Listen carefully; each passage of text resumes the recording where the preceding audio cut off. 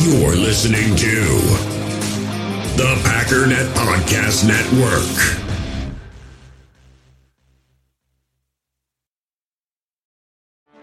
Get ready for the greatest roast of all time, the Roast of Tom Brady, a Netflix live event happening May 5th.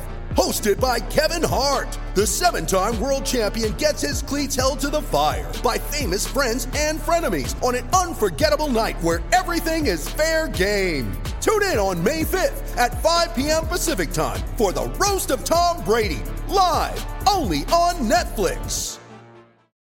It's time to talk about the Green Bay Packers.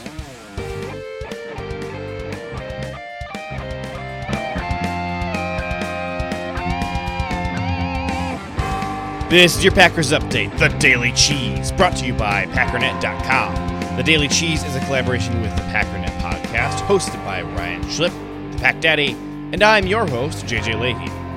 Well, you probably heard the news by now. The Packers are not going to the Super Bowl. In heartbreaking fashion, they lost their 4th NFC Championship game in the last 10 years, this time at home to Tom Brady and the Tampa Bay Buccaneers. And to add insult to injury, the national media and most of your friends who are not Packers fans are now chirping about Aaron Rodgers not coming back to the Packers. So let's set the record straight. We're going to play for you exactly what Rodgers said in its proper context, and then we have follow-up quotes as well that are extremely relevant. But first, some housekeeping. Breaking news, special teams coordinator for the Green Bay Packers, Sean Mennenga, has been fired. Okay, the media is putting it more delicately, saying the Packers are parting ways with special teams coordinator Sean Mennenga, per source. That would be Tom Pelissero of NFL Network. Let me tell you, it couldn't happen to a more deserving guy. I was shocked, stunned that Mennenga came back after last year. A lot of people like to point to the number of penalties that Ron Zook had in his special teams and how those penalties did get cleared up under Mennenga, but come on, in every other category, special teams got far worse under Mennenga. A refusal to fire him after this past season would have been unconscionable on Matt LaFleur's part. No word yet about defensive coordinator Mike Pettine. We will certainly find out within the next 24 hours, I would imagine. I'm fine with bringing Pettine back. I'm also fine with letting him go. I would expect that parting ways with Pettine would cause our defense to take a step back for a year or so. So if you want to see the Packers back in the Super Bowl conversation again a year from now, it's possible that Mike Pettine is your best ticket to get there. But I trust Matt LaFleur, and if he believes he can get better production out of this group of guys, or even just that moving on from Pettine is the right thing to do for the organization, well, in Matt LaFleur I trust. Chris Barnes is undergoing surgery to repair multiple broken bones in his thumb. He did in fact return to the field and play a bit with a broken thumb. He's expected to only need about a month of recovery, which doesn't really matter since it's the offseason. The Packers also signed quite a few players to a future contract for this next season. So far, actually, they haven't released anyone from the team. This is a slight departure from what other teams have been doing. For example, the Baltimore Ravens released Tramon Williams after their season was over. But here are the names of the players that they have signed to next year. First of all, linebacker Tippett Aaliyah, linebacker Dijon Scooter Harris, guard Zach Johnson, tight end Isaac Nauta, defensive lineman Willington Prevalon, cornerback Stanford Samuels, running back Mike Weber, running back Dexter Williams, punter Ryan Winslow, wide receiver Reggie Begelton, center Jake Hansen, kicker J.J. Molson, cornerback Kavare Russell, defensive lineman Delonte Scott, and wide receiver Juwan Winfrey. Now, in case some of these names are unfamiliar to you, they all have been with the Packers this past season, either on injured reserve or on the practice squad. The only exception, as far as I can see, is Dexter Williams, who had in fact been released from the practice squad. He now gets re-signed to a future contract for 2021. Okay, let's set the story straight about Aaron Rodgers. Aaron, understanding that roster might look a lot different for next year, what did this particular team mean to you at this point in your career? Yeah, they're all special for sure. I think this one, as much as any of them, I just found some really special friendships with, Mercedes and Devontae. Especially Tim and I have become really close over the years. Jamal, I love Jamal. Aaron Jones. A lot of guys' futures that are, uncertain, myself included. That's what's sad about it most. Getting this far.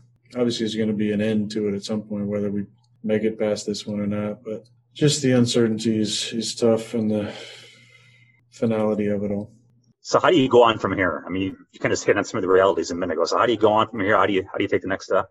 Yeah, Bill, it's a good question. I don't know. I really don't.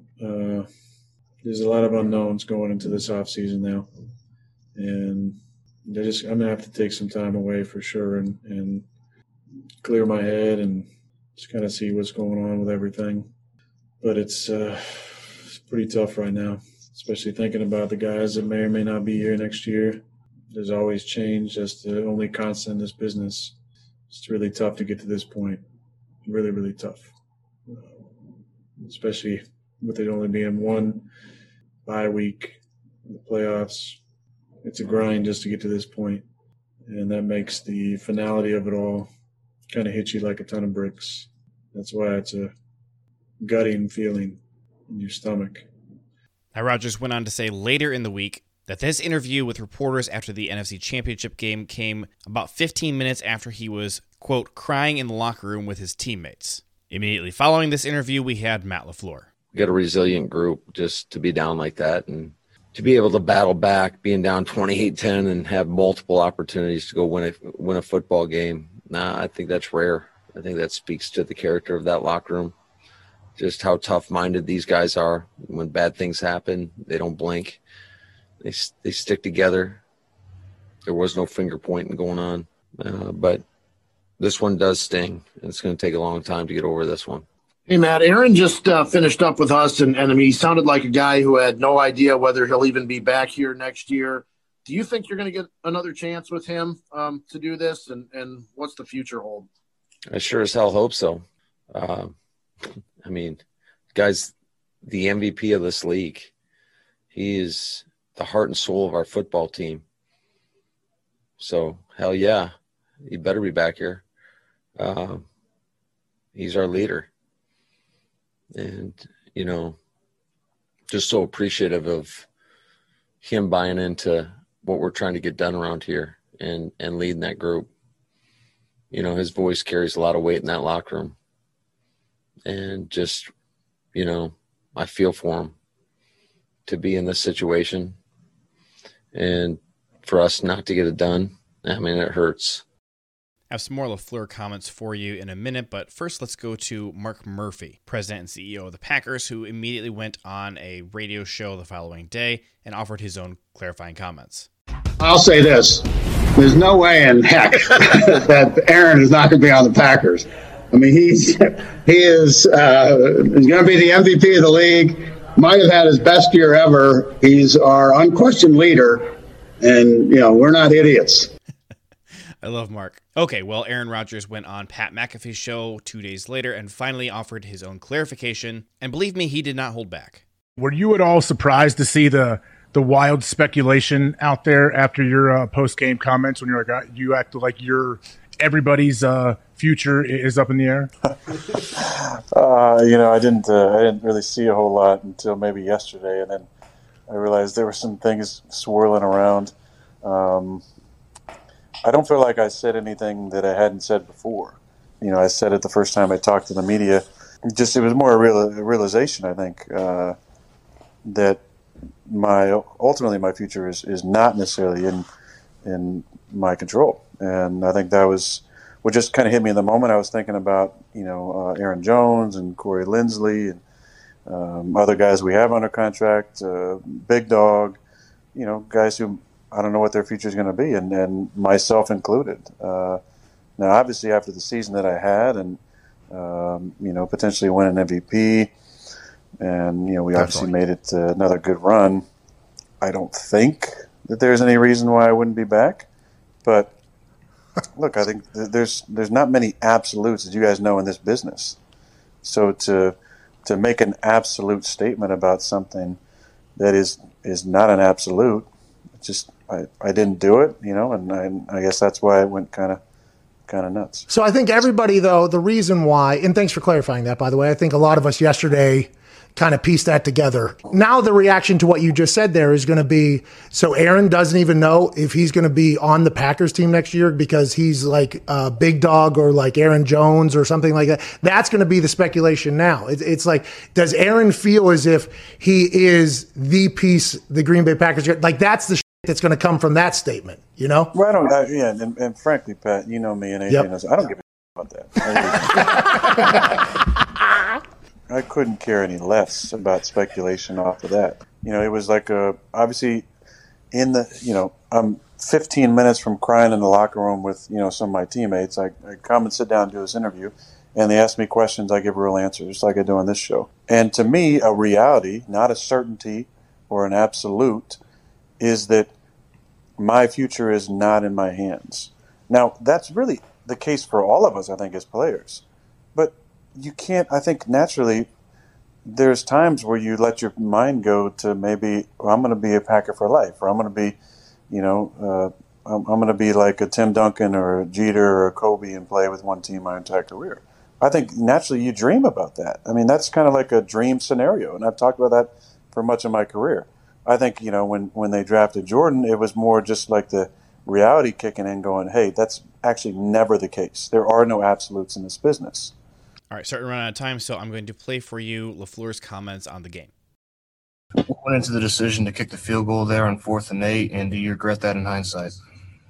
Yeah, anytime it doesn't work out, you always regret it, right? But it was just the circumstances of having 3 shots and coming away with no yards, and knowing that you not only need the touchdown, but you'd need the 2-point. So the way I was looking at it was we essentially had 4 timeouts with the 2-minute warning.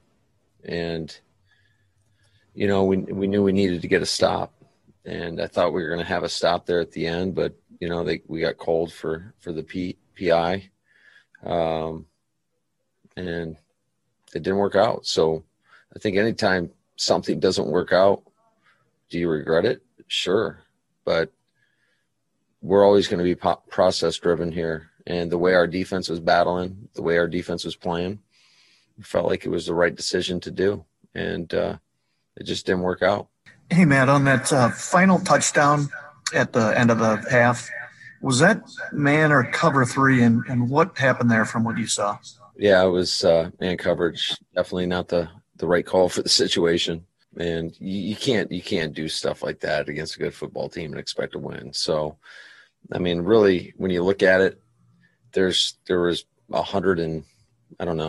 some odd plays, on both sides of the ball, plus all the special teams. There was a lot of plays in that game that could have been made that could change the outcome of the game. But the ones that really hurt us the most were that play, and then to come out the start of the second half, had the fumble and they score to make it 28-10. I mean, that really was a big difference in the football game. You just can't do that stuff. And I blame us as coaches, for putting our guys in that situation.